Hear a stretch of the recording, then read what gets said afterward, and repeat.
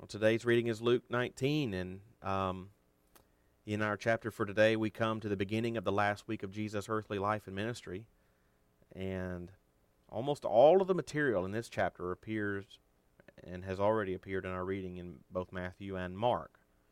There is one story here that's unique to Luke's gospel, and it's the well-known encounter with a tax collector named Zacchaeus.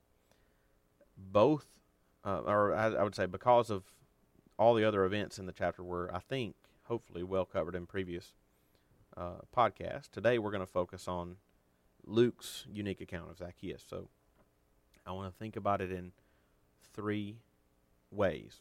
First, just to get some context. As the chapter opens, Luke tells us that Jesus came to the town of Jericho and that living and working in that town was a man named Zacchaeus. And he mentions two facts about Zacchaeus. One, that he was a chief tax collector, and two, he was rich. Those are not throwaway details. They are not insignificant. They give us a big clue and a big insight into who Zacchaeus was. Now, in that day, there were different kinds of tax collectors.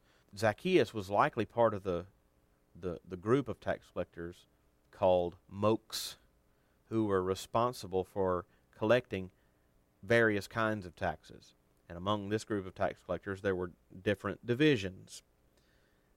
There were those who were fairly low on the totem pole, as it were, and were the ones who set up shop on the street and sort of manned the tax booth out in the public. Matthew, for example, was likely one of that kind.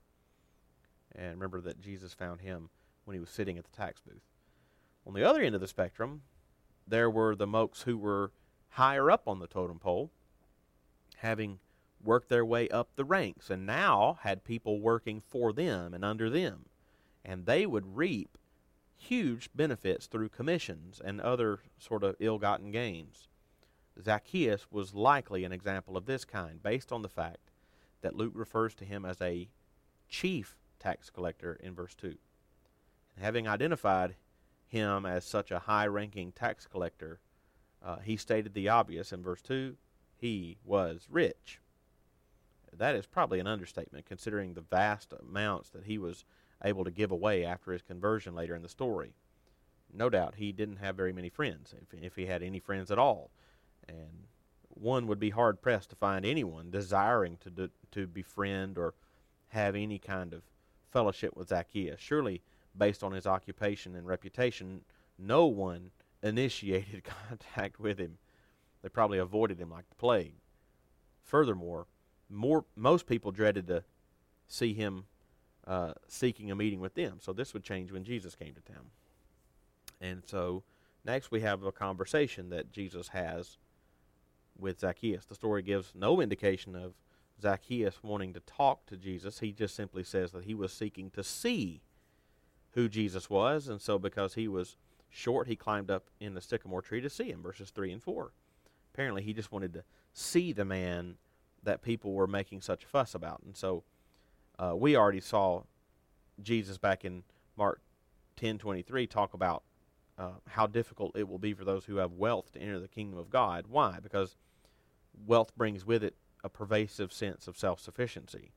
We feel that because we have no physical need, then we also have no spiritual need, or we don't even think about spiritual needs at all. And our physical satisfaction overpowers and masks any sense we may possibly have otherwise of a spiritual need. Well, this was likely true of Zacchaeus. He was not seeking an audience with Jesus. He wasn't reaching out to Jesus for salvation. He just wanted to see Jesus that everybody was talking about. But Jesus knew Zacchaeus' need, even though Zacchaeus didn't know his own need. So Jesus spoke to him, and Jesus initiated the conversation. In verse 10, Jesus describes his own mission, saying, the Son of Man came to seek and to save the lost.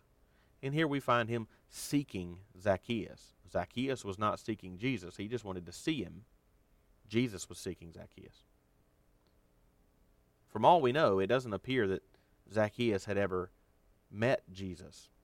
Otherwise, why rush to climb up the tree and see him. Yet Jesus calls him by name, commanding him to come down from the tree and take him to his home. Verse 5. I believe in that moment, when Jesus called Zacchaeus by name, Zacchaeus knew that Jesus knew more than just his name. I believe Zacchaeus knew Jesus knew everything about him, and he still wanted to eat in his home and fellowship with him. Zacchaeus was experiencing grace he didn't find anywhere else. And finally, the conversion of Zacchaeus. Notice Zacchaeus' reaction to Jesus' command. Verse 6 says, he hurried and came down from the tree. And then it says he received Jesus into his home joyfully. This is the first indication that the Lord was bringing Zacchaeus to repentance and faith. Then it becomes more than clear that he was born again to spiritual life when he joyfully responded to Jesus, saying, behold, Lord, the half of my goods I give to the poor, and if I've defrauded anyone of anything, I restore it fourfold. Verse 8.